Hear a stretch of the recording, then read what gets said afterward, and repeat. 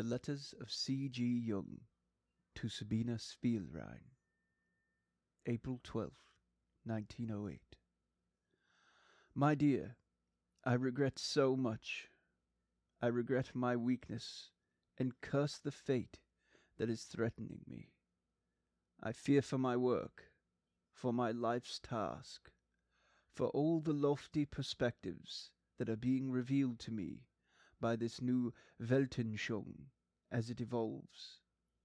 How shall I, with my sensitive soul, free myself from all these questions?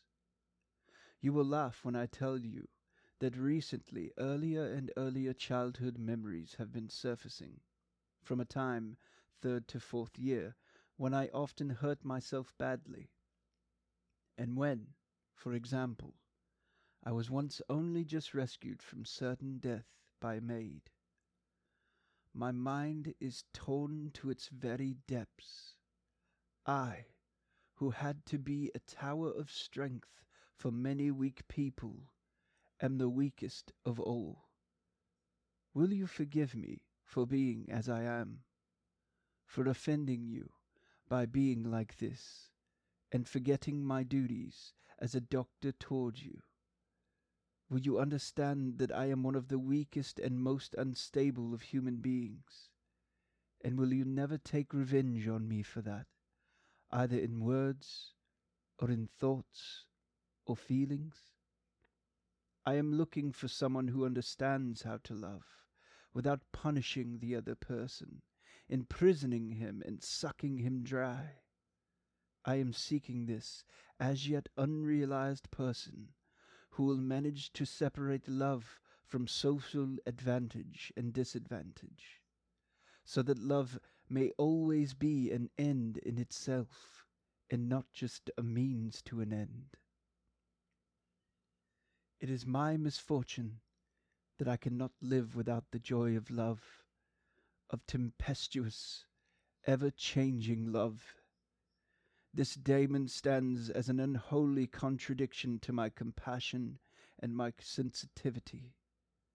When love for a woman awakens within me, the first thing I feel is regret, pity for the poor woman who dreams of eternal faithfulness and other impossibilities, and is destined for a painful awakening out of all these dreams.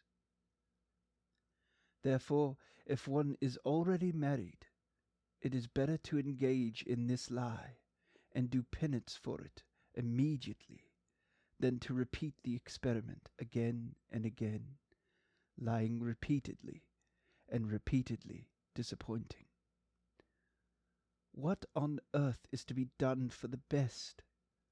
I do not know and dare not say, because I do not know what you will make of my words and feelings. Since the last upset, I have completely lost my sense of security with regard to you. That weighs heavily on me.